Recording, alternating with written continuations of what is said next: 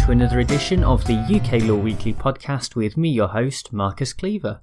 This week we're going to be looking at the Scottish case of Gordon and Scottish Criminal Cases Review Commission.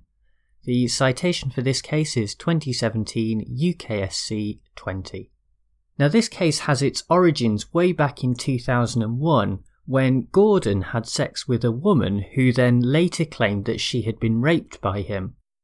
Because of the law as it was at the time in 2001, Gordon did not get the chance to consult a solicitor either before or during the police interview. Furthermore, the semen that was recovered was not subject to DNA analysis because he admitted having sex with the woman, but claimed during the interview that it was consensual. When the case came to trial, Gordon did not give any evidence and instead completely relied on the recorded police interview. He was found guilty and sentenced to 5 years in prison. However, from a legal point of view, this case became more interesting after the decision in another Scottish case of Cadder and Her Majesty's Advocate, the citation for that case being 2010 UKSC 43. In this case, the Supreme Court held that Article 6 of the European Convention on Human Rights meant suspects should have access to legal advice before and during the police interview. Gordon tried to have his case referred to the Scottish Criminal Cases Review Commission with this in mind. The Commission did concede that a miscarriage of justice may have been possible because of the lack of evidence, however decided not to pursue the case in this particular instance because of two key reasons. Firstly, so much time had passed since the original crime had been committed and the conviction of Gordon. Secondly, Gordon himself did not dispute the interview and indeed relied on it when it came to trial. Gordon was obviously not happy about this and he brought a judicial review against this decision by the Scottish Criminal Cases Review Commission. This failed on its way through the Scottish court system and eventually moved to the UK Supreme Court, where we are going to pick it up.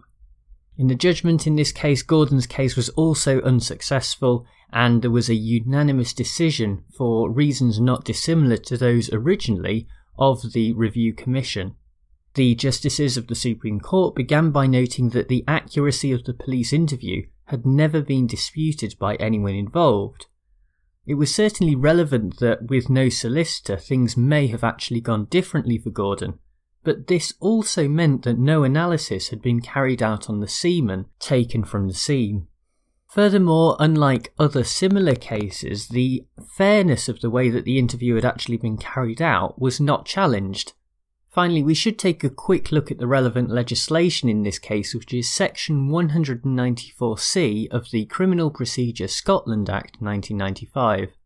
This speaks to a reference being made when it is in the interests of justice to do so, and the Supreme Court held that this test had been applied correctly by the Commission and was consistent with the relevant case law in this area. So a relatively short and simple case for us to look at this week, but the analysis should prove rather interesting.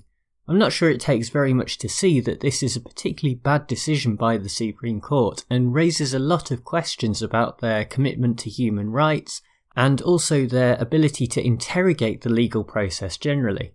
Remember that if the Supreme Court had found in favour of Gordon, the result would not have automatically resulted in his overturned conviction, but there would have been a review by the Criminal Cases Review Commission in Scotland that would have then made a decision on that basis. They could have taken into account all of the evidence and properly decided if there had indeed been a miscarriage of justice, which it was admitted throughout that there may well have been, even in the Supreme Court itself. With this in mind, surely it is in the interests of justice as per Section 194C to actually take a closer look at this decision and investigate it fully. It's simply unbelievable that a person could be convicted with such heavy reliance on a single police interview, but the interview that occurred without legal representation as well, I mean, surely that's just absolutely awful and feels like the sort of thing that would take place in somewhere like Syria. One of the issues that came up was that there was no DNA analysis carried out on the semen sample, but this could hardly be seen to be Gordon's fault. If anything, surely this is a failure of the legal system in general rather than anything else, and is only an argument that makes it more likely that a review should occur in this instance. Another apparent problem was the time factor, in other words that too much time had passed since the actual crime and conviction had occurred. But does that really seem like a relevant factor in this case and a reason not to go back and review it?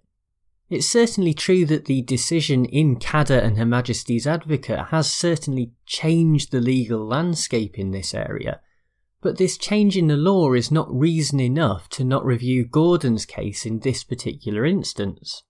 Frankly, you don't need me to tell you how important human rights are, and especially Article 6 that is so closely linked to our concept of justice in the UK and Europe in general.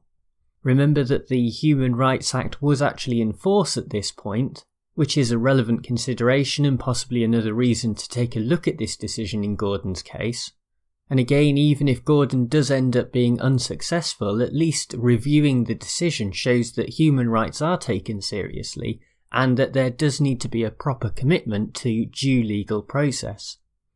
Well, thank you very much for listening to this podcast episode. Thanks as ever to bensound.com who provide the music. If you're interested in getting in touch or anything like that, you can find me on Twitter. I am at Marcus Cleaver, and also on YouTube, where I'm at youtube.com/Marcus Cleaver. Thanks most importantly go to you for tuning in and listening. If you do get a chance, make sure to go to iTunes to rate and review the podcast. That does really help. I'll be back with another case next week, but until then, bye!